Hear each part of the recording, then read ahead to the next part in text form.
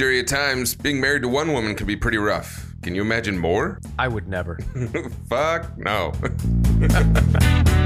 What is happening, you beautiful bastards? I realized that I view my entire world through the lens of a straight man. Welcome back to another week, you beautiful bastards. We have a fantastic guest this week. Jerry, who are we talking to? We're talking to Dr. Elizabeth Sheff, and she's an expert in all things non-monogamous. Relationships. That was a new... Yeah. So this is a new one for me and Grizz. I've never been one for having multiple partners at a time. As you'll find out in the episode, it's just too much stress for me to want to care about. If you can't tell, What about you, Grizz? Jerry sounds like a bitch. Yes, I do. So if you listened to last week's episode, you will have noticed that I was talking about getting my COVID shot. Well, I currently sound like this because I got my COVID shot a week He's ago. got the bitch internals. So I'm hoping that sometime before the end of the summer, I'll have my voice back. I know that you listeners love my sultry, sexy voice the way it usually is. Unfortunately, you're going to have to listen to me sounding like an 80-year-old smoker. For at least a few minutes. So today's topic's an interesting one. We found it fascinating. She's an educated woman, Dr. Eli is. And so she knows all the terms and what they mean. We do not. Yeah. We didn't. We were lost a lot. If you don't know what the words are, I mean, Jerry kept on messing it up with homosexuals. I don't even know how that happened, dude. It was just, sometimes I'm just overloaded with information. I look at everything through the lens of a straight white guy. So let's get to it. Let's go talk to Dr. Elizabeth Sheff. Jerry, what do we got going on today? Well, as usual, we have another guest today. And today we have Dr. Elizabeth Sheff.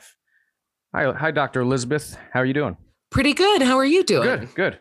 Thanks for having me on. Oh, no problem. We're excited to have you because you have a very unique area of expertise that outside of maybe movies, I have really no experience with. It's true. It's not that well-known polyamory. Ironically, a lot of people do it, but it's not as widely known, I guess. Yeah, I mean, like most things that are not, I guess, normal Christian behavior, it's been kind of quiet for the last, I don't know, the entire history of humanity. Multiple partner relationships have been quiet. Yeah, In Christianity, read that Bible, honey.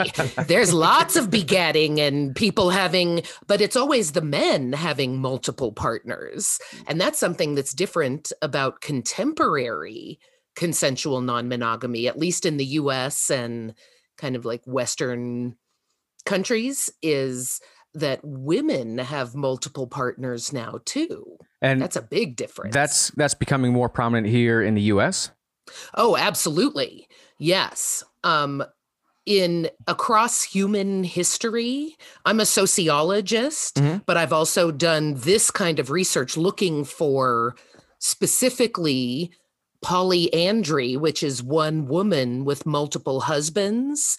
And that is hard. It's super hard to find. Hardly anybody does that. Whereas polygyny, one man with multiple wives, we have found in almost every society across history and across cultures, wealthy and powerful men get multiple women and boys or other men if they want.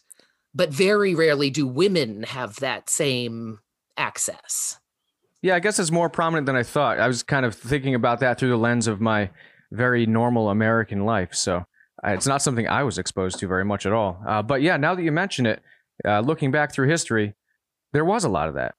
And still is. Yeah. Around the world, polygamy is almost always in the form of polygyny, the dude with multiple chicks.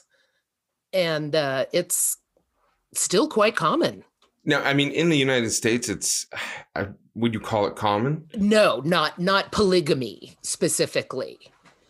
But consensual non-monogamy is freakishly common. It blew my mind so I'm a qualitative researcher, which means I talk to smaller groups of people and get deep insights into relatively few people. We're talking like 200 or so people.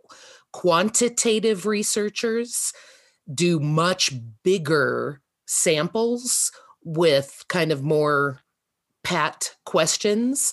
And one of my colleagues found in her quantitative research that 20% of the people in the United States have had a consensually non-monogamous relationship.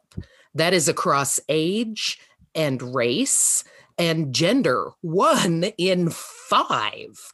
And I got to say, when I started doing this in 1996, started this research, I would not have, I would have thought it would have been 1 in 100, like so much rarer. I mean, when you put it that way, I can understand it. Fully 1 in 5, 20%, it blows my mind. But nowadays with like things like Tinder and I feel like the whole dating game has changed. Absolutely. And how people are meeting each other, hooking up and the things of the like.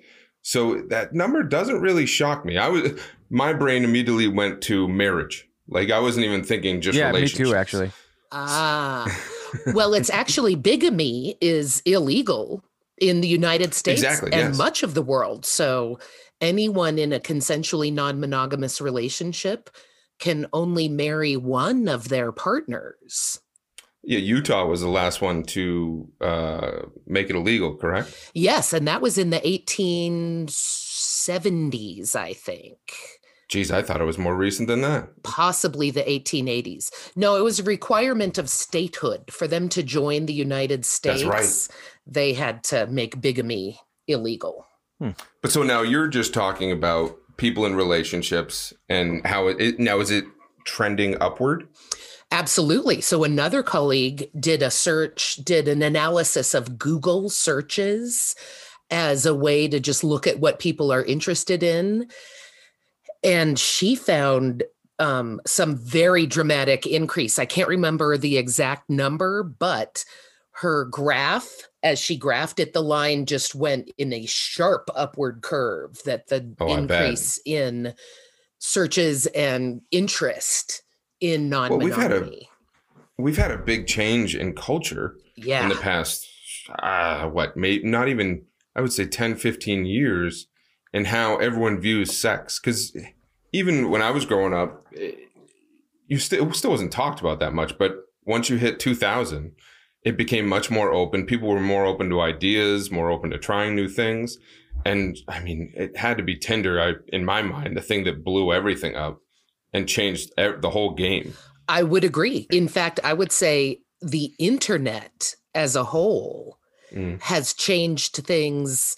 Maybe Tinder had the biggest impact on heterosexuals. I could totally see that. Oh, yeah. But even before that, in terms of sex and gender minorities, the internet and being able to talk to other people and get advice and find dates and find support online has been a massive game changer for sex and gender minorities across the board. So I would say the whole interest in non-monogamy has been around, I would say we're in our third wave of it, actually, in the United States, the third wave of consensual non-monogamy, and by far the biggest and the most widespread.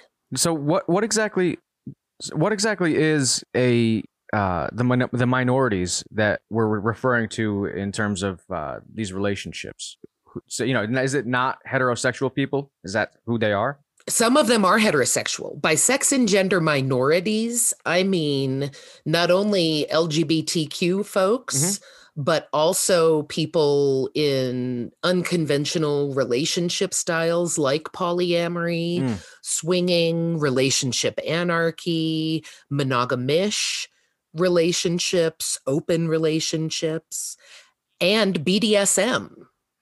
And so there's a lot of kind of overlap between all of those different categories. So some people practicing consensual non-monogamy are definitely heterosexual, but there's quite a significant overlap with the LGBTQ community, mostly LGB, not as much T. Right. But the queer folks actually have their own separate thing going on when it comes to non-monogamy, more separate from the heterosexuals who also tend to mix with the bisexuals. But the people more oriented towards either same-sex relationships or gender nonconformity, they tend to have their own sphere. So what is it that they're doing that's different from everybody else, I guess? The heterosexuals are very frequently, especially if it's an established female-male couple, yeah, they are often looking for a woman to add to their relationship, for a trio of a couple with a chick. That's a super common heterosexual fantasy, especially for men. And sometimes for women, definitely. But there tends to be, like, for instance, the swinging world is very heterosexual. And there tends to be much more acceptance of same-sex interaction among women, especially if the men get to watch after they've had one orgasm and are in their refractory period getting ready to have another go. But very discouraged same-sex contact between men. In most swing environments, that is forbidden. You know, either just by social moray or actively written down in rules posted on the wall. I mean, I can understand that, because you still see a huge homophobic community within men nowadays. Like the way lesbians are viewed and the way homosexuals or homosexual males are viewed is very different. The way they're treated is very different. Absolutely. You know, it's much more accepted the other way. I don't understand why, but yeah. Well, I think it's because heterosexual men find it appealing to watch women together, to think about women together. And then in their fantasy, they come in, and you can't see the bunny ear, air quotes I'm making, but they come in and finish the women off. Like, the women get each other all hot and bothered, and then the big penis comes in for the final act.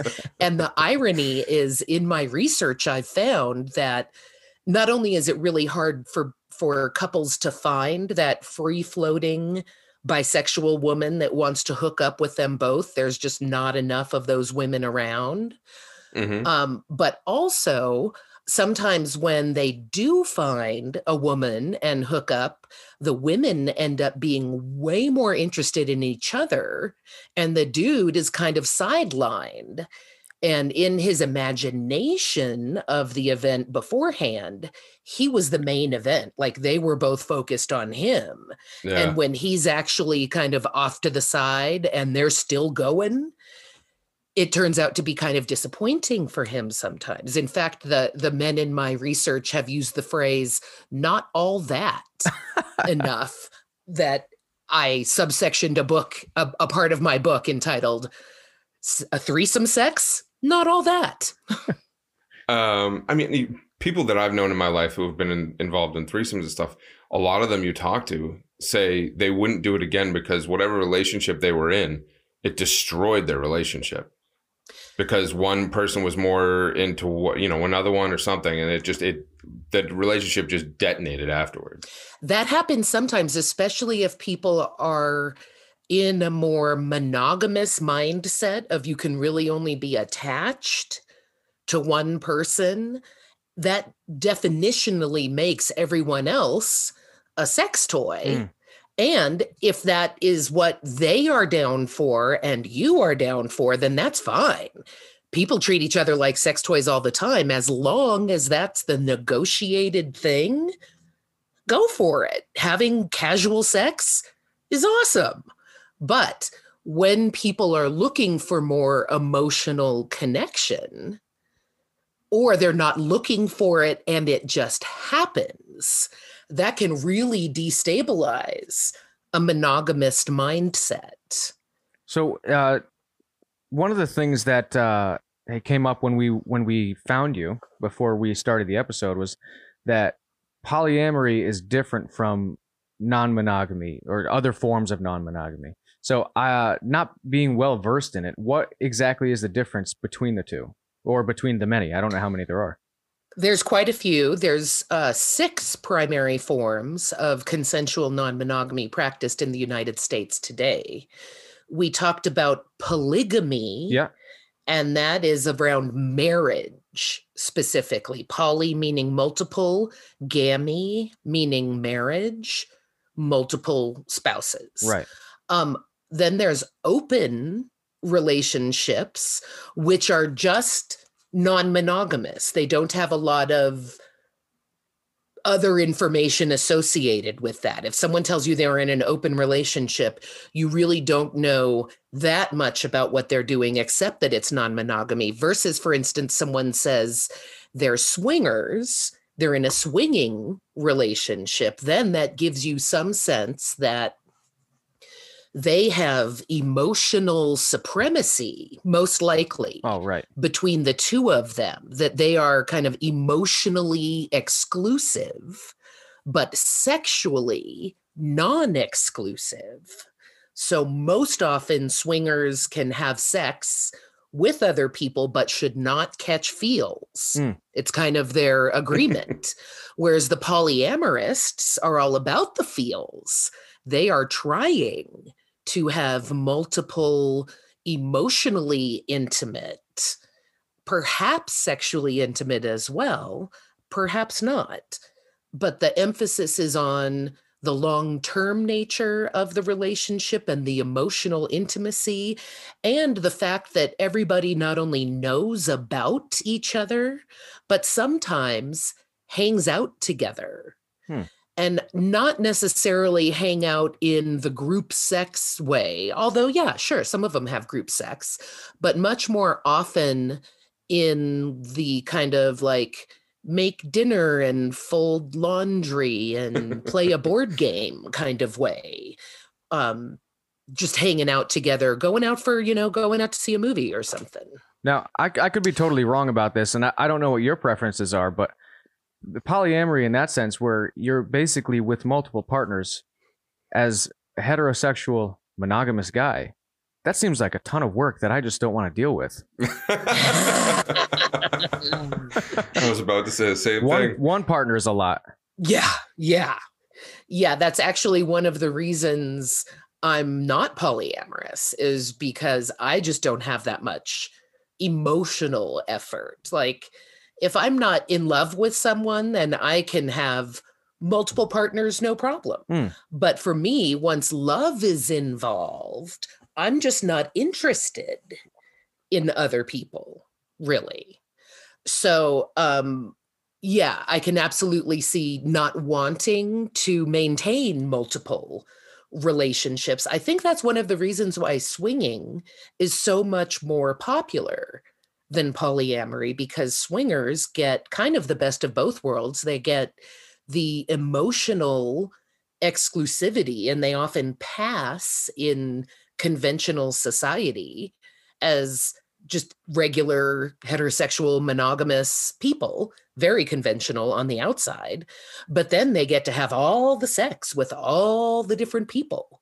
Whereas for polyamory, generally the emotional intensity and commitment is such that, they have a fewer number of partners. Like swingers, if all you're doing is having sex with multiple people, then it just doesn't take that much maintenance. But polyamorous people, the more kind of in-depth and the more emotionally intimate your partnerships are, the fewer you can maintain over a long period. So yes, in fact, I think it takes a very specific kind of person. Oh, yeah. Looking for polyamory, almost someone who's willing to make relationships their hobby. Yeah, it would almost have to be, because maintenance for swinging is really just a shower, but maintenance for polyamory is your lifetime. I could see maybe the appeal, because if you're the kind of person who loves to love people, it's lots of attention to share around. But For I think for most people, maybe obviously that's changing, but for most people, that's quite a chore. One thing that I don't think I ever even considered this aspect of polyamory or non-monogamy, but one thing you specialize in is children of these families, right? Right. So I never considered the fact that there even were children in these families. That's just my bias because I associated all of that really with swinging. Swingers have kids too. Oh, that for sure. I actually know some people whose parents are swingers, and it was an interesting discovery for them because, of course, they didn't know until they were already sexually active. Right. But yeah, they found out in the strangest way, which was finding their parents' homemade porn. It'd be a hell of a shock for somebody. Yeah. Parents, hide that porn better. Yeah. So other than traumatic events like that, how do you see children from those families developing versus people in heterosexual families? Well, some of these families are heterosexual. Oh, okay. I think a better way to say it would be children in monogamous families. Right. I suppose I should say it that way. I would say children from polyamorous families, at least those who participated in my study. And that's a big caveat, that people who are, abusing their children or cooking up some meth in their bathtub, they're not going to volunteer for a study. Right. So the people in my study think they're healthy enough and in good enough shape to let a researcher come into their home and talk to their kids. So it's already kind of the self-selected cream of the crop. It's already got its own bias. In a way, exactly. Wouldn't it be interesting, though, if you had the people making meth doing your studies as well? Wouldn't it? Yeah. I think it would be interesting to see that comparison because of these kind of together functional non-meth, non-abuse families. These kids are turning out amazing. Not only do they have because I started this research in 1996, a lot of the people who were involved in it in polyamory then are what's called early adopters. And early adopters tend on the whole to have more social power than other people because they're safer being out as whatever kind of unconventional relationship. So these folks in my study tend to be white, middle class, highly educated, very highly educated. Well over half of my sample has a graduate degree, which is very unusual compared to, boy, I don't know the number off the top of my head. I think it was 17% of the general public has a graduate degree. So that's a huge difference. So in part, these kids are doing great because they have race and class privilege from their parents. Yeah. I would say the third reason they're doing so great, and most important perhaps for my study, is that all of these extra resources and all the extra attention and the wider social safety net of support these kids have turns out to be incredibly advantageous for them. Not only as children, they get a ton of attention. They, when they are children, what they focus on is, stuff that kids focus on. Like when you've got 6 or 7 adults identifying as, close, caring family members, then you get a lot of loot for your birthday and for Christmas. And when you've got 8 or 12 grandparents, that loot magnifies, so younger kids are all about the loot and totally thrilled for that. Older kids really appreciate once they become aware of like, oh, I can go to this school because we live with all these people. Like they start to see how they can live in more expensive housing or have just more opportunities and more resources. And then once they're older, like moving out of the house, establishing their own families and lives, they see the kind of emotional intelligence and resilience they got from growing up in a very high communication, high negotiation family as the most useful thing for them, that they really value that emotional training that they got through osmosis by watching their parents talk about feelings and tell each other the truth. And for parents, that honesty in relationship often trickles down to their parenting relationship, that they tell their kids the truth too. So these kids as adults tend to have emotionally intimate relationships with their parents because they can be honest. They can be whoever they are, and the parents accept them. Now, because your data is so askew there, are you trying to do more studies that maybe hit a broader group of people? There is no way I could do that without funding. I have to say, to have done the study I have done for the past 25 years with no funding has been, you might need to bleep this out, I don't know, so hard and so fucking amazing that I was able to do that. Like, it has been such a challenge and well worth it, but without absolutely funding and support, there's absolutely no way I can barely finish this study.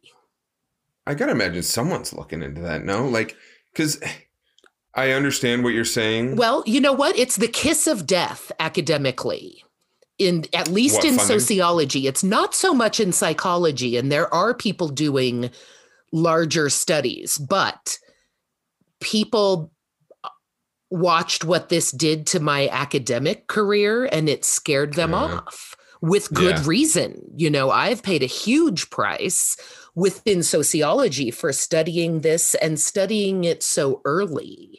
Now it's a lot safer to go into, especially in psychology. That's where all the exciting research about consensual non-monogamy is coming out. They are finding funding.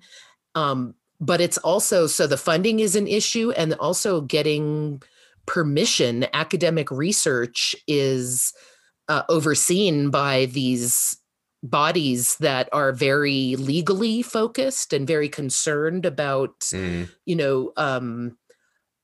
legal, what is that when you're open to being sued? It's risk, but there's another word.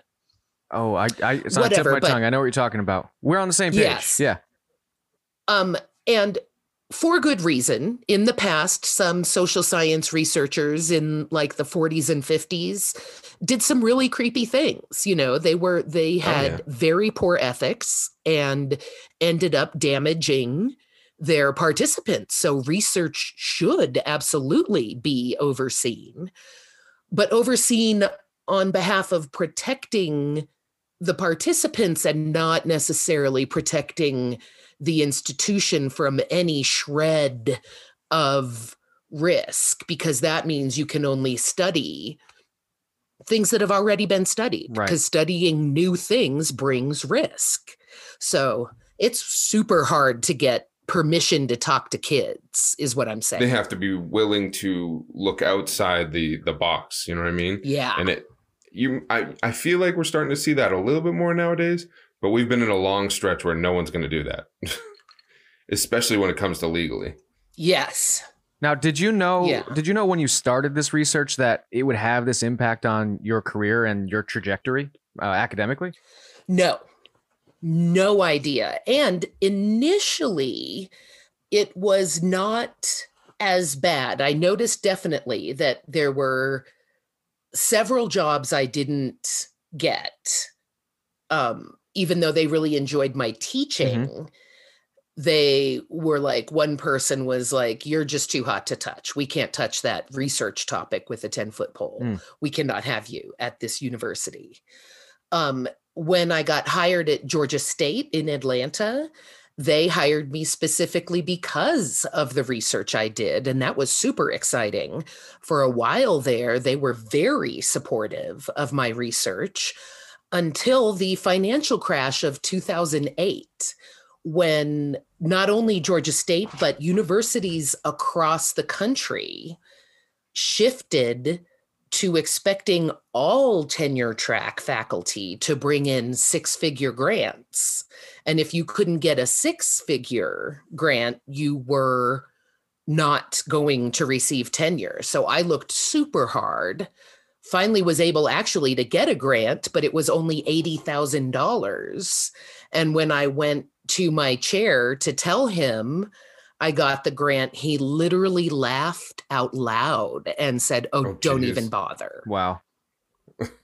So the National Science Foundation, the National Institute of Health, those are the places that give those big grants.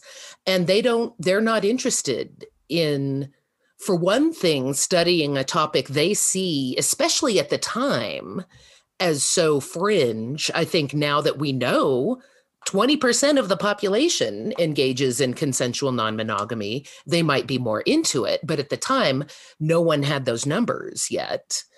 So they see it as fringe. And also, there's this kind of focus on problems in grant making. So if I, for instance, was studying drug use in these families or abuse or something like that I would have been much more likely to get funding.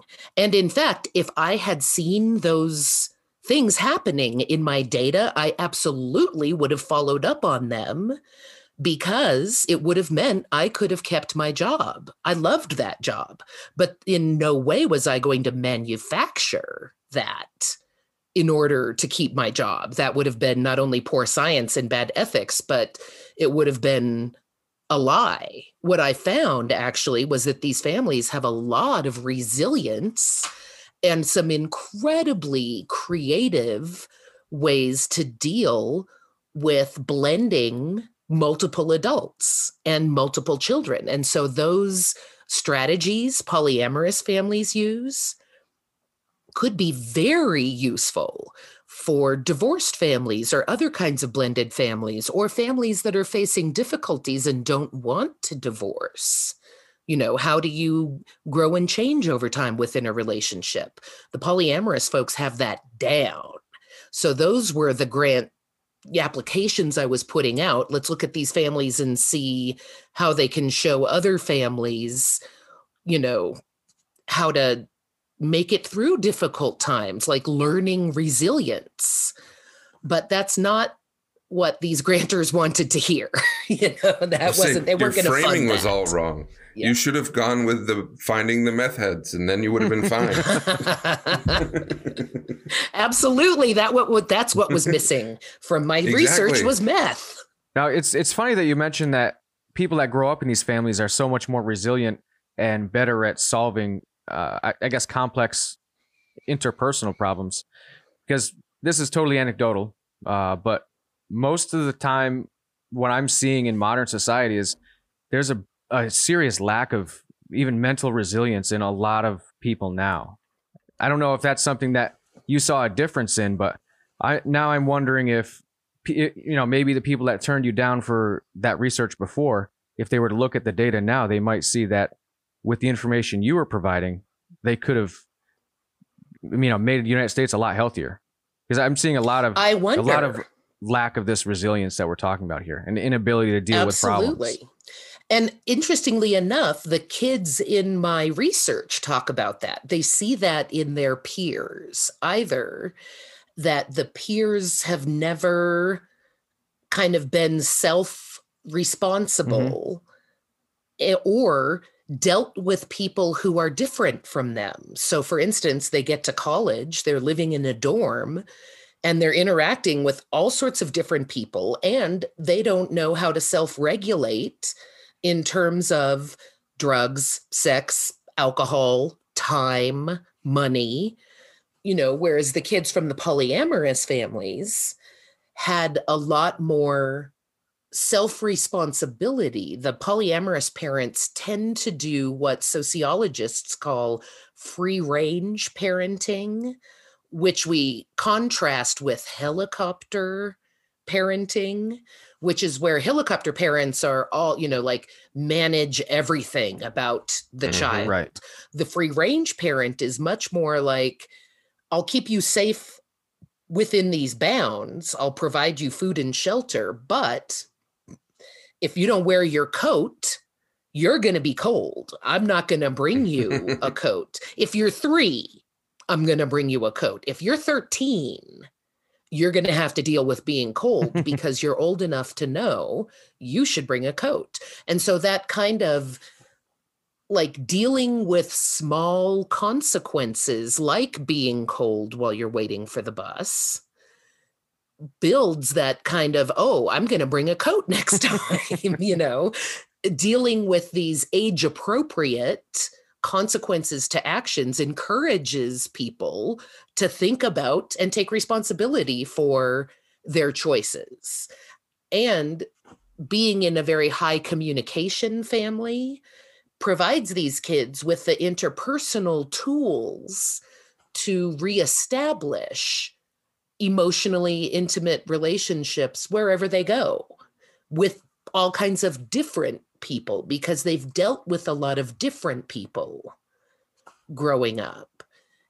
So not only are they kind of more personally resilient themselves, but they have more resilient relationships with their families because they can be adults, they can grow up and have honest conversations with their parents about, like, oh, Everything. I screwed that up. My first semester of college, I spent all my student loan money on weed and beer, and now I'm broke. And the family's like, yeah, you screwed that up. What are you going to do? We'll lend you some money so you can pay your rent. And next time, how are you going to do this differently? Whereas some other kid might not be able to say, I screwed this up. I need your help. Right. I'm interested to see where we're going in that direction with kids culturally, because for a while there, we were really bad with the helicopter parenting. And I have 3 kids. Jerry has 2.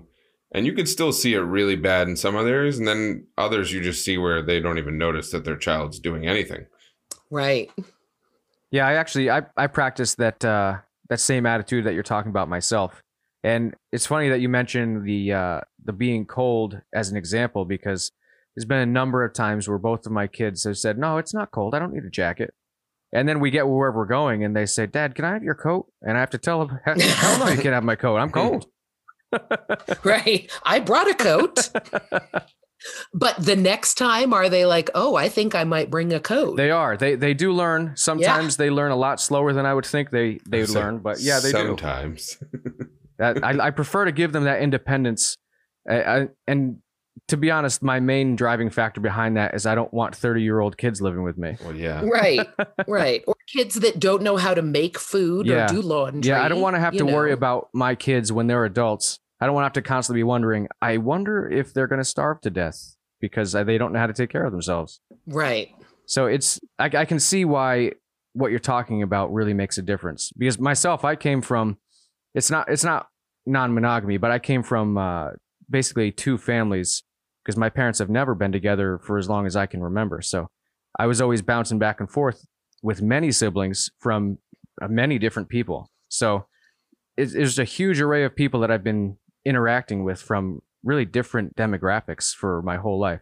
So I can see personally how that would help them, especially if it was in a more stable environment. Right. Yeah. Dealing with new people and learning new things. I think it's not only good for the kids, but really good for the parents to be able to kind of spread that parenting care around among multiple people and sometimes get examples of how to parent differently, learning from other people in the family. Oh, this is how you set a boundary. I see what you do when that kid has a tantrum and tries to manipulate you. I see how you handle that. That was great. Yeah.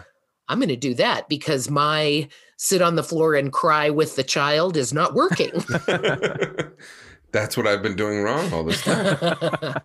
You have something else called the Bonding Project. Does that tie into the kids, or is that something totally different?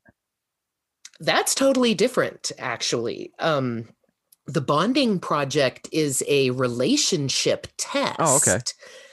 That takes about 10 or 15 minutes, maybe. It's free, and it's online at bondingproject.com. And it helps people kind of think about and determine if they want to bond one-to-one, one-to-many, many-to-many, or solo. And so there's those 4 categories of bonding, and then 4 different ways people, from their responses, 4 different ways people are kind of oriented towards those. So they're either comfortable, curious, cautious, or challenged. So it's a pretty fine-toothed kind of assessment of how do you feel about the number of people you want to bond with. And it's just the beginning of a larger project that's coming, but this is our kind of initial screening tool that helps people figure out what kind of relationship they might be interested in. I would say, so when they take it, when they're done, it tells them what type of relationship they're looking for? It gives them an email with results that say you scored. So for instance, it'll tell you in each of the 4 categories. Let's say on one-to-one, you scored comfortable. On one-to-many, you scored curious. On many-to-many, you scored challenged. And on solo, you also scored curious. So that would indicate that if you're challenged with many-to-many, that might not be the ideal relationship style for you. Now, I got to imagine there are probably a lot of older people, youngers maybe not so many, but a lot of older people who, if they have been thinking about this for years, they're on the fence or they're scared to make a motion in any way. Once they take this test, does it give them any sort of resources or anything to find people? Yes, actually, we're working on building communities. One of the co-founders of the Bonding Project, Jess Wise, is also a co-founder of the online community platform Mesh.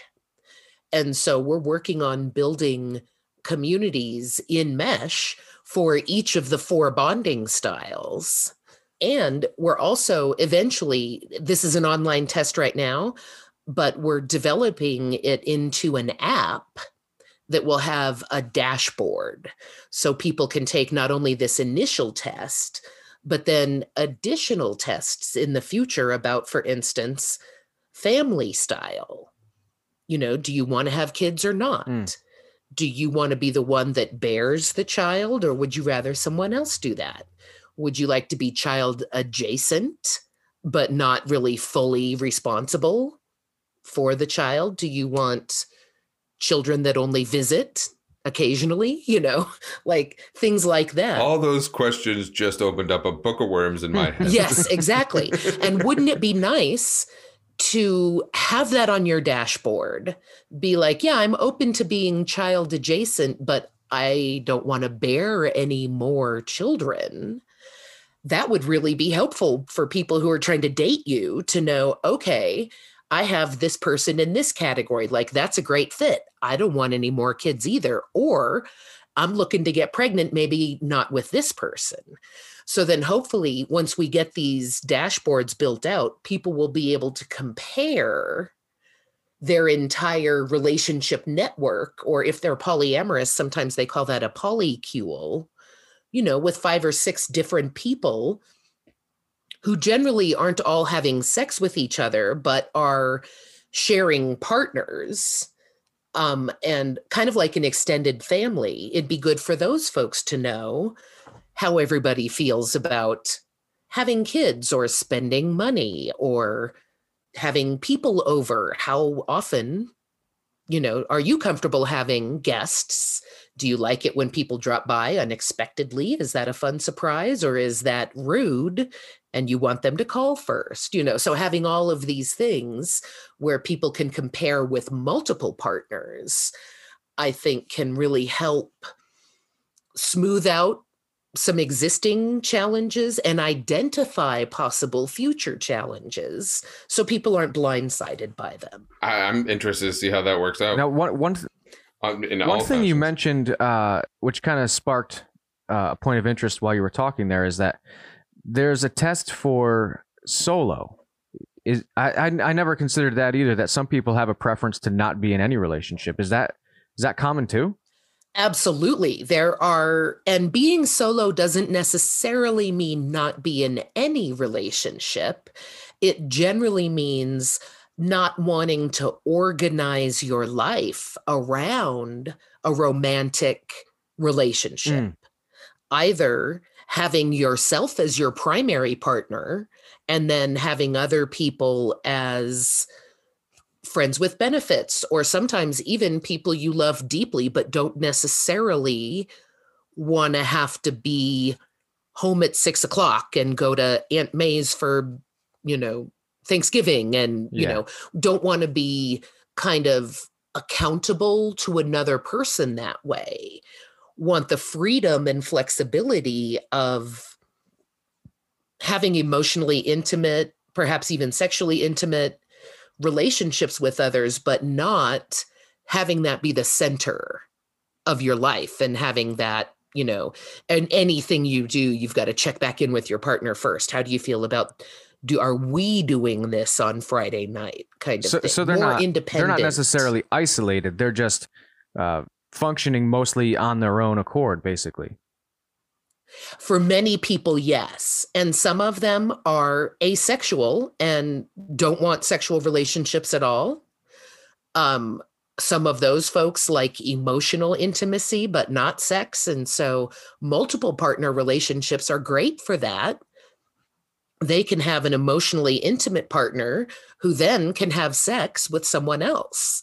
It opens up the world for the asexual partner to have all kinds of different relationships because they don't have to restrict their partner. Like for an asexual partner to partner with someone monogamously means that person never gets to have sex again. Right. But if they're not monogamous, that person can still have sex with other people. And just if you look at the demographics in the United States, there are more single, meaning unmarried and unpartnered people now than at any other point in our history. Lots of people are choosing to remain single, and it doesn't mean they're lonely or malfunctioning. They like it. It's working great for them. Yeah, my wife and I have actually talked about that before. We don't plan on getting divorced. We're very happily married. But we've had conversations about like what would happen if we had to get a divorce for some reason. And we are actually both of the same opinion that I don't think we'd want to be in a relationship again, or at least not anytime in the foreseeable future after it happened, because I don't know, we like being together, but it seems like that if we were not together, we'd rather be by ourselves. As far as a long-term relationship and being emotionally tied to somebody else after that. Especially if you can have deep emotional connections with other people. Let's say you've got great friends and dear family. Then basing your primary life relationship around whether you're attracted to someone or not, or whether that kind of sexuality connection is sustaining all these decades later, that clearly has not worked for a lot of people.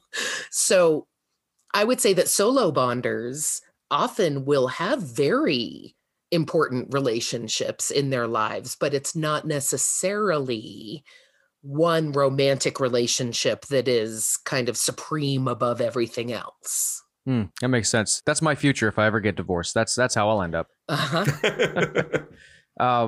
You'd have a lot of choices, lots of options. Especially now with the internet, because really all this stuff that everyone's using now, it was not available to me. I had to work hard to get a date before. So me and my wife have been together since we were about 20. And that was before smartphones really took off. It's so much easier now for all these young people. They don't know how easy they have it. Absolutely. I remember actually when online dating very first hit the scene, people were embarrassed about it. Like it was embarrassing to meet your partner online. And now there's not only no embarrassment, but how else do you do it? Yeah, now it's becoming like everybody dates. Now online. It's becoming weird to try and approach somebody in person.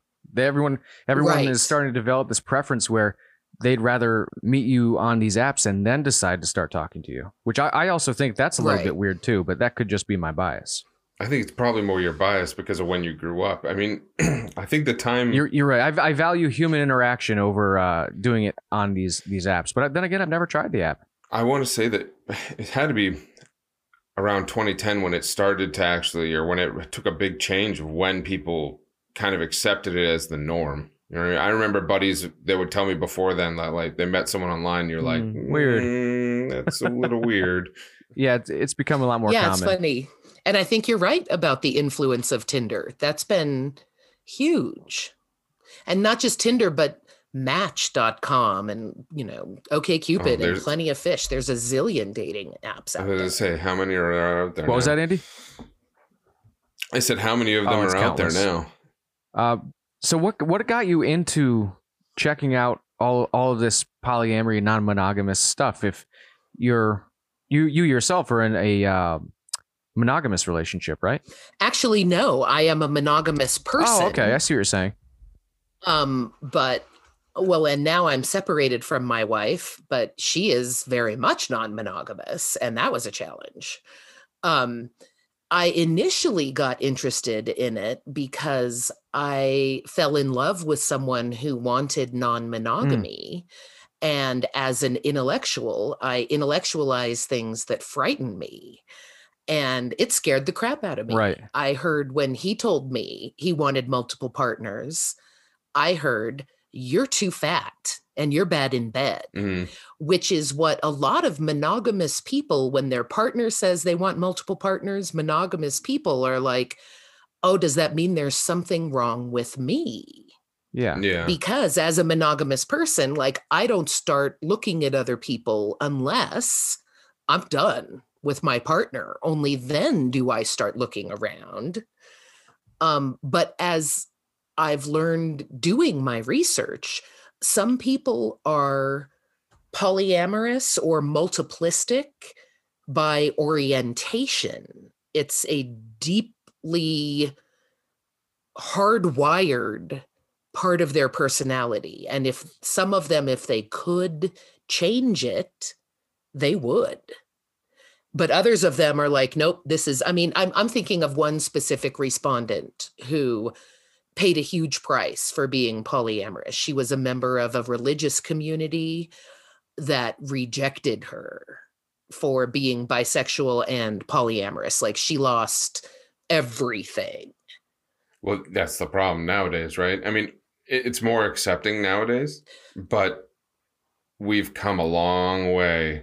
And it's usually it's religious areas that still have the issue with everything, right? Yeah, I would say it is more accepting depending on where you are. Oh, yeah. If you're in California or, Washington or Massachusetts or New York, you're pretty safe. But if you're in Texas or Oklahoma, you can lose your job, you lose your housing, lose your kids. We did an episode with a trans man, and it blew my mind that he was from, where was it? It wasn't Louisiana. Where was it, Jerry? It was somewhere in the Midwest. I don't Kentucky. remember. Yeah. Yep. Kentucky. And I was like, good, you're in Kentucky? Like, you just made your life so much harder. But he's in a society that's accepting him. So, go wherever makes you happy. Yeah, the regions of the United States make a huge difference for life, for sex and gender minorities especially. So they tend to gravitate towards large cities because it's physically safer. more support and more ability to find partners and healthcare and jobs and housing. I mean, so I grew up in Mass and I now live in Rhode Island. So none of that stuff ever really, I never thought of any of it. It's just, who cares? They're doing whatever they want to do. Right. Like, let them do Yeah. it. Whereas if you're in Texas, they actively go out of their way to get involved. Yeah. And most of the people who are having a problem with it that I've come across, it's because they're either they're in their bubble, especially nowadays, where they're only listening to their bubble and they've never actually come into contact with anyone. Right. Well, I think that's absolutely true of all the laws they're throwing at transgender athletes. The number of transgender athletes that have actually gotten scholarships, you can count on one hand. There's Really? it's a single digit thing that they are passing laws about that affect so many people. It's really they're manufacturing a problem where there is none. Well, I can understand that one though. Not that I understand the laws. I can understand that both sides have an issue with it, right? So the trans people want to be included in what they believe is their correct gender, right? And then on the same side, you have biological people who also want to be, they're thinking there's an unfair advantage. And so how do you include everyone? Right. And that's a very difficult conversation that needs to be had. And a lot of places don't want to have it. They're just shutting things down. Well, and they're not having it based on facts. They're having it based on Emotions. paranoia and emotions because the facts indicate transgender athletes have no advantage over cisgender athletes, especially if they have been taking hormones and they've had any kind of modifications, that they are not actually advantaged over cisgender athletes. But that requires looking at facts and science to have that conversation. Well, I think a lot of people, when they're thinking of a trans woman, they're thinking of a man who is, extremely physically built, who became a woman. And they're not thinking of they've gone through the transition and everything. But I mean, there is a physical difference there. Skeletally, definitely. Yes. Yeah. And muscular attachment. But once trans folks have had hormones for an extended period of time, hormonally, the height remains the same, but for instance, the fat distribution changes, the muscle tone changes, center of gravity even changes. So it's not a man wearing a dress, it's truly a transgender person. Yes. And I think you're getting into the fact that people, they're putting their one bias on it, right? They're just thinking of that one specific person. They're not grouping a bunch of people. And they're also taking the fact that there are going to be people out there who are going to try to screw over other people. I think society nature. is so hateful towards transgender people that few, if any, people pretend to be transgender to gain an advantage. There is no advantage to be gained there. People only come out as trans when it's real for them because it's so painful and difficult. Society makes it so hard. Yeah, when we had Tim on, that was his name. I had never thought of it for obvious reasons, but he went through just how hard it was for him to use his bathroom. So to use a man's bathroom, it was incredibly difficult for him. For me, I never thought of it. Why would I? Right. You know what I mean? So it's interesting to hear their perspective. I don't know where I'm going from here. Yeah, I'm sorry. I introduced the trans thing and got us off topic. I'm okay with that. That's okay. That's a tough topic to get into.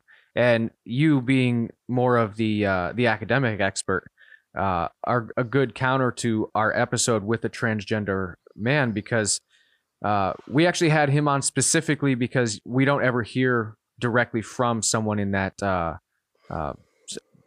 area of society. So we wanted to get their opinion on it. and find out what life was like for him as an actual person instead of a talking point.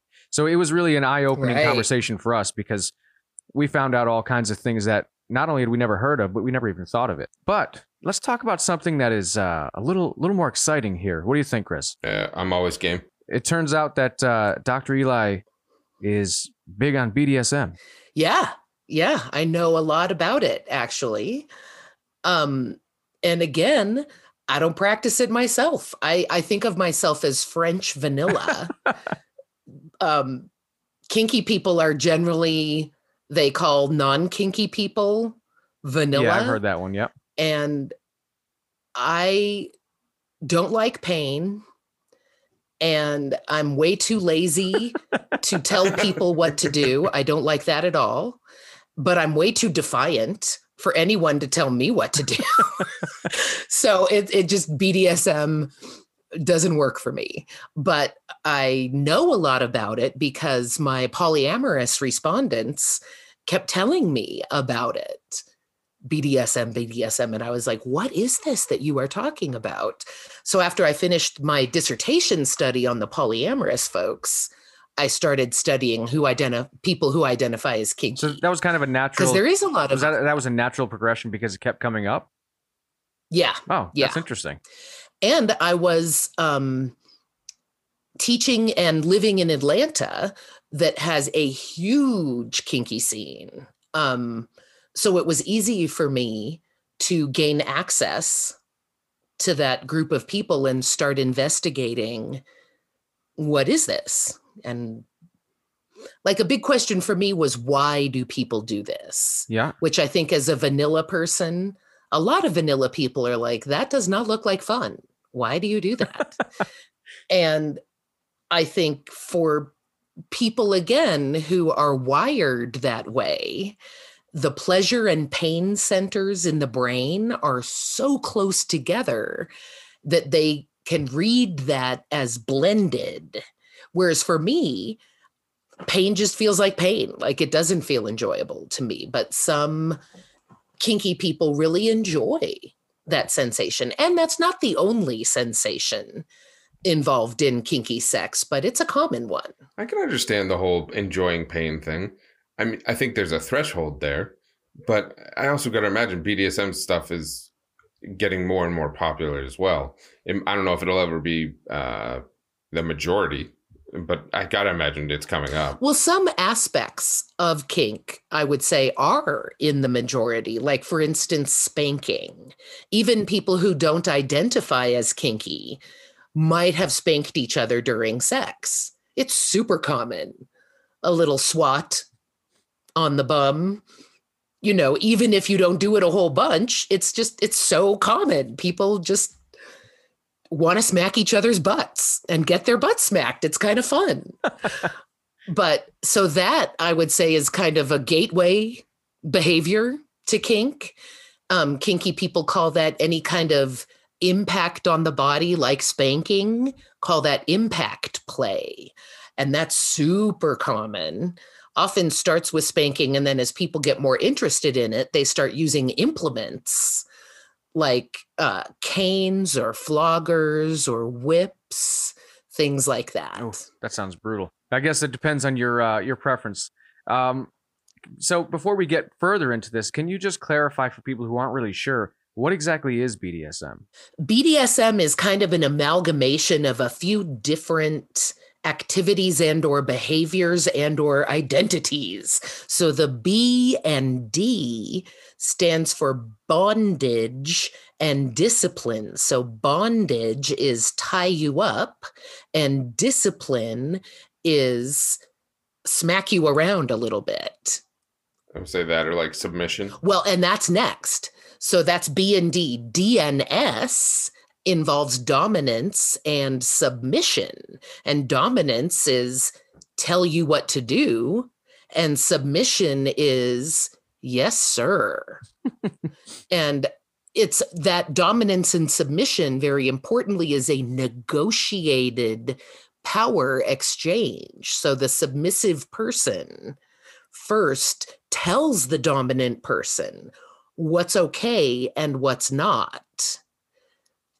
So that's a big difference, I would say, between, for instance, intimate partner violence or abuse, is that the person who's hitting the other person generally doesn't have their permission. It's not a negotiated thing, and it's not meant to be fun.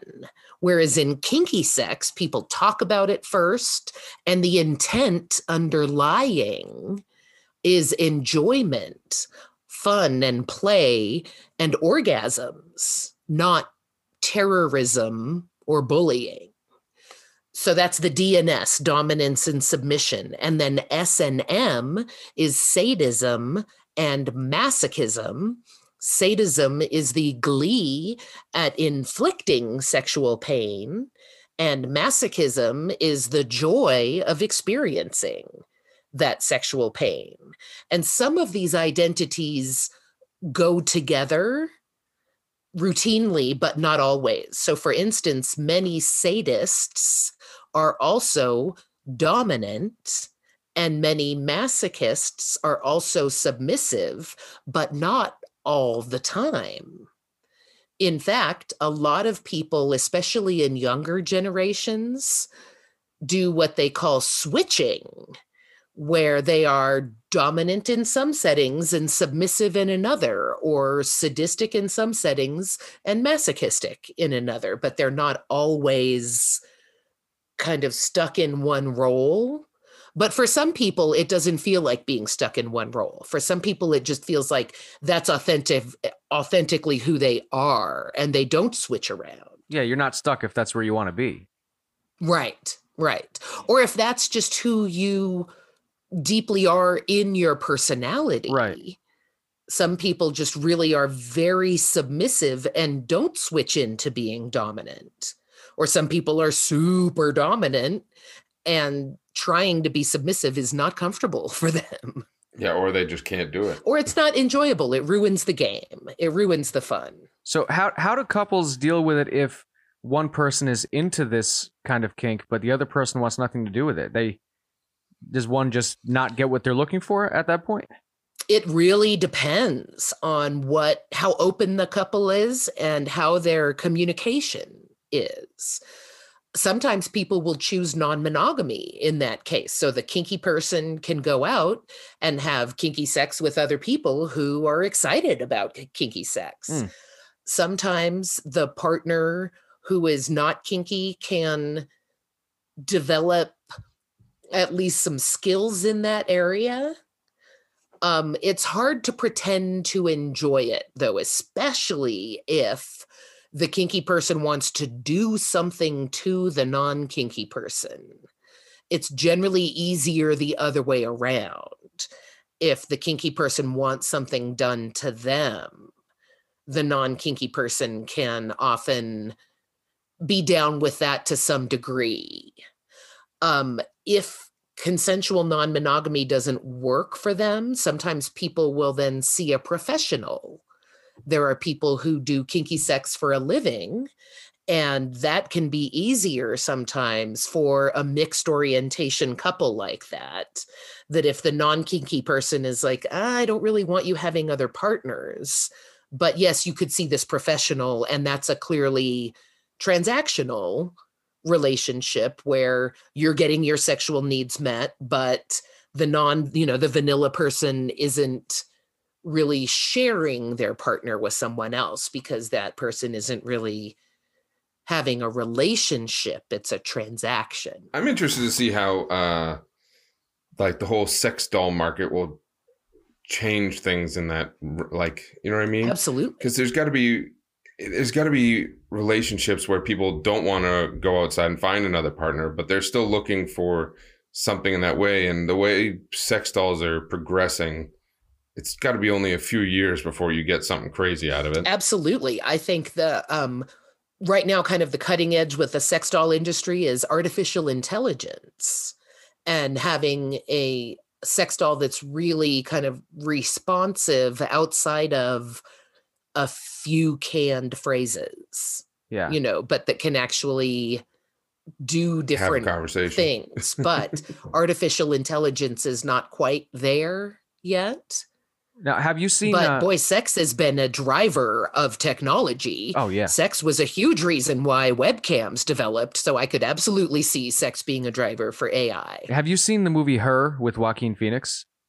I heard about it, but I didn't see it. This actually was it good? I don't know if good's the word. It wasn't bad. Okay. Okay. It was very maybe artsy is the word. But that's actually exactly what that movie was about, where Joaquin Phoenix plays a guy who essentially falls in love with AI, which is kind of like it was in the movie, it was like a Siri, like on your iPhone. Right. And it develops a personality and interests, and it's really like talking to a person. It's the equivalent of me talking to you, Dr. Eli, on Zoom right now, where we're not together, but we're having a normal conversation, and you're a sentient being. And that's really what it turned into. And it was a weird movie. You should definitely watch it, considering your line of work and your research. Yes, there's so many sex movies I should watch, and just don't. I got to imagine though, like how far away are we from sex dolls being a norm for a lot of people? You know what I mean? You know, I think it's a great way kind of to learn skills to contain sexually transmitted infections, you know, to maybe do things that you're not having consenting partners interested in.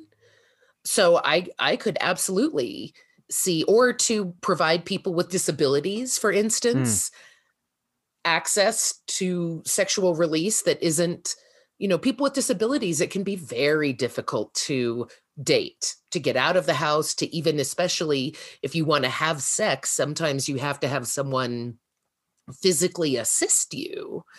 And that gets tricky, you know, whereas if you had an AI doll that could have, you know, assistive technology, I could see that as being hugely advantageous.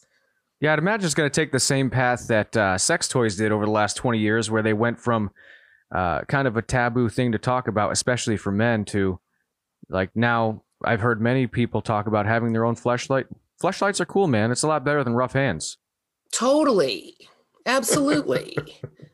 So that's probably going to be the same thing we're seeing with sex dolls, Andy. Instead of just stuffing a giant Barbie in your closet, you'll have one walking around that you can talk to. Right. Yeah. It's quite the upgrade from the inflatable woman. Definitely. Have you seen this BDSM thing? Getting back to what we're talking about before Andy sidetracked us with sex dolls. Have you seen a big increase the same way you have with non-monogamy and polyamory? Absolutely. And I would say that has also been spurred by the internet. And then, so that was already happening. But then when the book and then the movies 50 Shades of Grey came out, that even blew that up even further. And the interesting thing that where I'm seeing it the most, I would say, is in my expert witness practice, that I'm seeing a lot of people who don't have the knowledge about kinky sex getting into big trouble, unfortunately. And I see a huge difference between my research respondents, who I find through communities, so they have access to other kinky people, so they can learn skills and norms and techniques and strategies. And the people who just hear about it on the internet and then they're like, oh, this is great, we're going to do this. They often, for instance, don't know how to sufficiently communicate around consent. And I see that confusion about what exactly was consented to in cases where some people are saying this was rape and assault, and other people are saying, no, this was kinky sex, I didn't rape you. And somebody else is saying, yeah, you did rape me, you know? So people with enough exposure to community learn how important consent is and how important it is to very carefully negotiate before you do things, and be sober, especially with new partners. Once you've had a ton of kinky sex with this person, you know them well, they know your limits. Get drunk, that's fine, but the first time someone is choking you, for instance, you should both be sober, because choking could go horribly can wrong. go horribly wrong. You can, accidentally kill your partner, and then you're basically facing murder one, because to say, oh no, this was consensual, this person said it was okay if I choke them, they're dead. They can't say it was consensual. Right. So you're going to be in big trouble. Yeah, for that. Communication is big with especially BDSM. And I saw this when 50 Shades of Grey came out, and every woman I knew was big into this movie and the book. And my wife liked the book. I think she watched the movie too. I just didn't have an interest in the movie. But she was telling me about it. She was all excited how great the movie or the book was. And I was like, well, yeah, you can choke me too if you want. And her response was, no, I don't want to do that. I just like to read about it. But I could see how someone not communicating effectively would be like, oh, she likes that. I'm going to choke her tonight as a surprise. Oh, absolutely. Then you'll end up in this situation where now they have to call someone like yourself to help them sort it out. Right. Even with the best of intentions, maybe someone wasn't intending assault. But if you don't check it out first and you just start choking someone, if they haven't consented to it, that can be terrifying. Yeah, I would imagine so. For them. Especially someone that you're supposed to be in a trusting relationship with, and they spring that on you out of nowhere. Yeah. Is that something that you've seen happen? So where someone tried to surprise somebody with it? Yes. Surprise choking, I gotta say, does not go over well. Oh, I bet. Generally, you gotta talk about that stuff first. And surprise grabbing is not generally interpreted as, oh, a fun game by the person getting grabbed. Surprise grabbing, like not in the bedroom, like on the street? Yes. So sometimes that can be, for instance, a form of dominance. And sometimes people will just talk about it. Like in one of my cases, these folks had talked about, wouldn't this be fun more, at least for the person who ends up getting grabbed? She was talking about it more as a fantasy. Like, oh, wouldn't it be fun to do this? Kind of like, wouldn't it be fun to go to Bali? Wouldn't it be fun to skydive? Wouldn't it be fun? And then you get back into that communication. Right, thing. Exactly. But the other person heard that as, I want to do this, like right now, and didn't check it out, didn't ask. And if had more training and consent, maybe would have known to say, do you mean you want to do that right now? To check in and say, this is what I'm hearing you say. You want to do this. Is this accurate? You want to do this right now? Did not check in, goes for the full on grab. And the person on the receiving end of the grab was like, whoa, that was not cool. What are you doing? That was assault. And the other person was like, wait a minute. Like we were just talking about, she was like, yeah, we were talking about it. I didn't give you permission to do it. So finding that line between fantasy and consent requires a lot of communication. Yeah. So as an expert witness in situations like that, what exactly is your role in that particular instance? What was your role in that situation? To explain how it may have been consensual. In that situation, actually, they ended up settling out of court. So I explained to the lawyers quite a bit. Mm-hmm. But let's go back to the choking, the accidental death by choking. Right. In that one, so the boyfriend is dead. The boyfriend can't say this was consensual. What the jury in that case needed to hear was, in some cases, this is consensual. This is how it could be consensual. And in that case specifically, they had been doing drugs combined with the sex, which is super common. A lot of people do that. It's so common. There's a name for it, chem sex, having chemically enhanced sex. Super, super common. But it also leads to sometimes very bad judgment.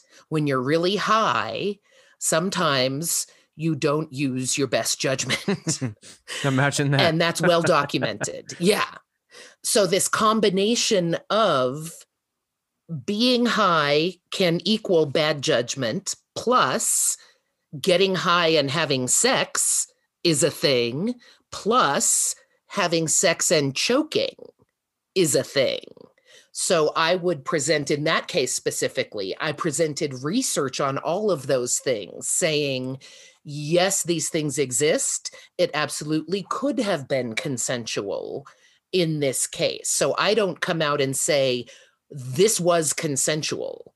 I provide the education that says this person could be telling the truth because people do this. When they get high, sometimes they have bad judgment. A lot of people combine sex and drugs, and choking and sex are a very common thing. Now, how did that one end? Because I would gotta imagine that's still manslaughter, is it not? Yes, but he had been in line for the electric chair because this was a black gay man who accidentally killed a white man. Okay, yeah. And then got really freaked out. So left the body in the hotel room and ran away.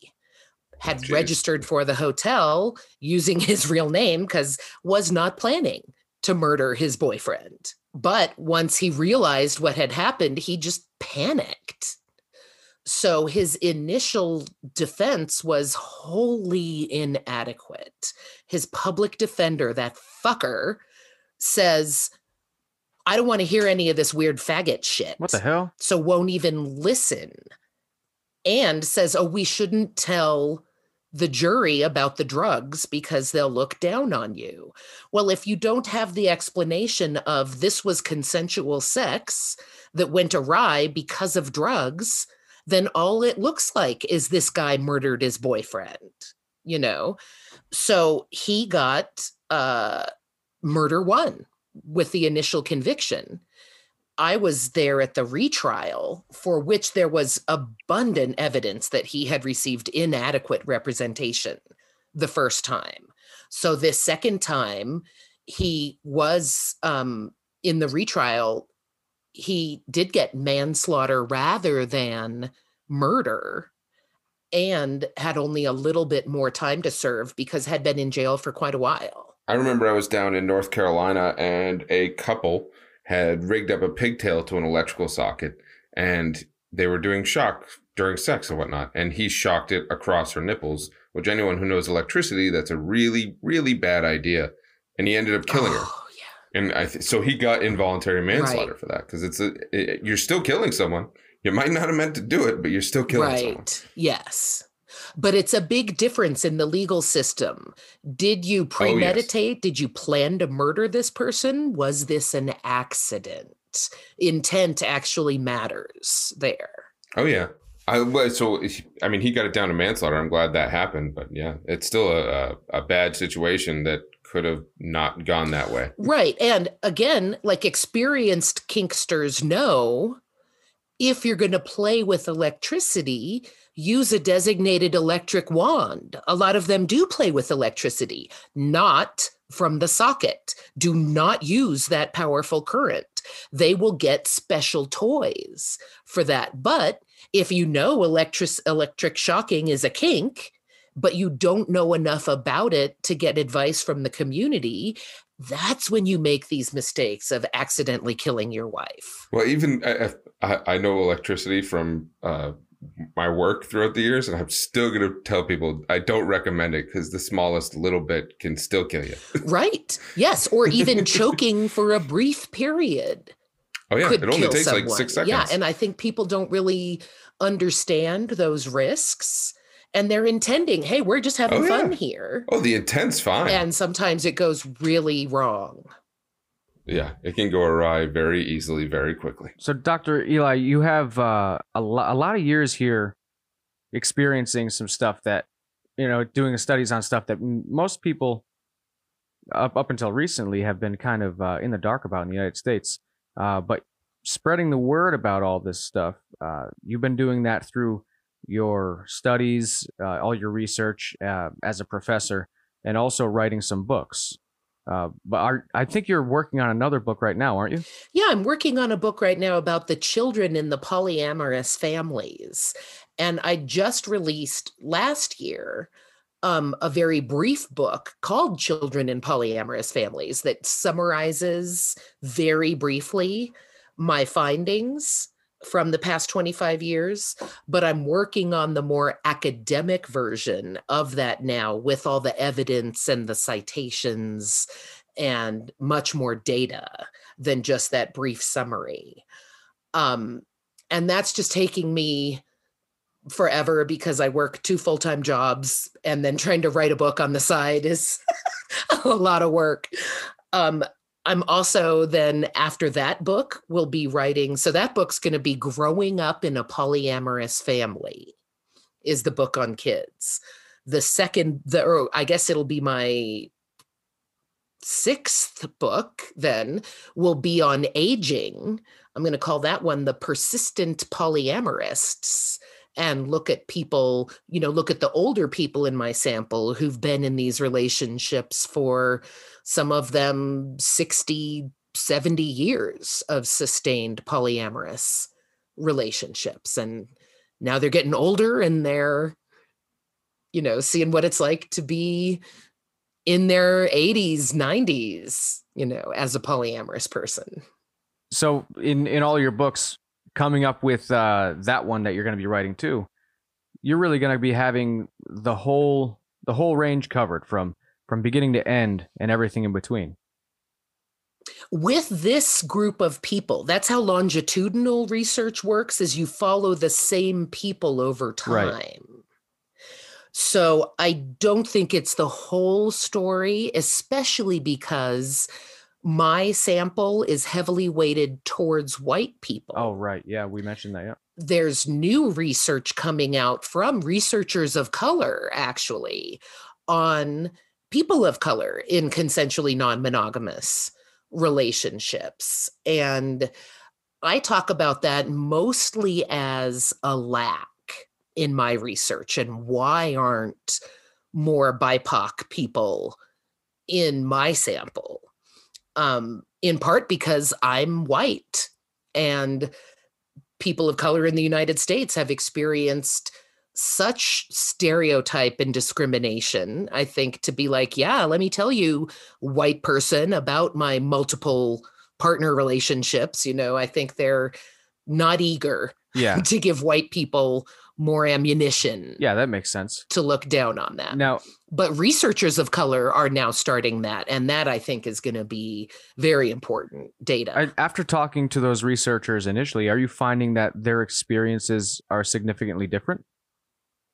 I haven't. All of that research is just beginning. Oh, so it's pretty new right now. So yes, there are a few published studies right now specifically about people of color in consensually non-monogamous relationships, but so little has come out so far that I'm really excited. That's a burgeoning area of research, and an important one. I'm excited to see the new data that's in the works.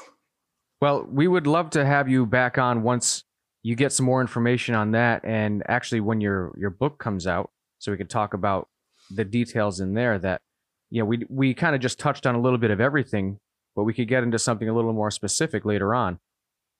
Absolutely. I'd love to come back. This has been fun. It is. It's a great platform, especially for someone like yourself, to share a lot of these ideas instead of just, the typical from the 90s. It was a 10-minute interview on the news, and no one really watched those. They didn't get a lot out of it. Right. Right. But I wanted to thank you for coming on the show, because this has been very insightful for the both of us. That was a great interview. I enjoyed that a lot. Where can people find everything on you? I enjoyed that too. Thanks for having me. I guess the best place to start would be my own website, elizabethsheff.com, ISABETHSHEFF.com. You can also find a lot of my research findings on my blog at Psychology Today, my blog under The Polyamorists Next Door, which is the title of my first book, which tells the first 15 years of findings. You can find The Bonding Project at bondingproject.com. Excellent. And for those of you interested in pursuing her research and this information more, I'll actually have those links in the show description. So you guys can just go right down to the bottom there and take a look at it. And Dr. Eli, thanks again for being on. It was a great time. Thanks for having me. I had fun. Hopefully you guys enjoyed that one. I know I did. It was enlightening. There was definitely things that I was clueless about. Yeah, me too. A lot of it, actually. Thank you again for listening to Beautiful Bastards Podcast. And please take a few minutes to give us a rating on iTunes. It's a major part of keeping the wheels greased on this shit show. And it helps keep the lights on so we can keep bringing you new content. Remember, you can listen to us on Spotify, Apple Podcasts, Google Podcasts, our website, and anywhere else you stream your content from. If you enjoy the show, you can find all our links at linktree/beautifulbastards, or you can check out our website, beautifulbastardspodcast.com. And now YouTube. Hans, Booby. Bye. Have a beautiful time. You sound like a Hispanic woman. I'm not gonna lie.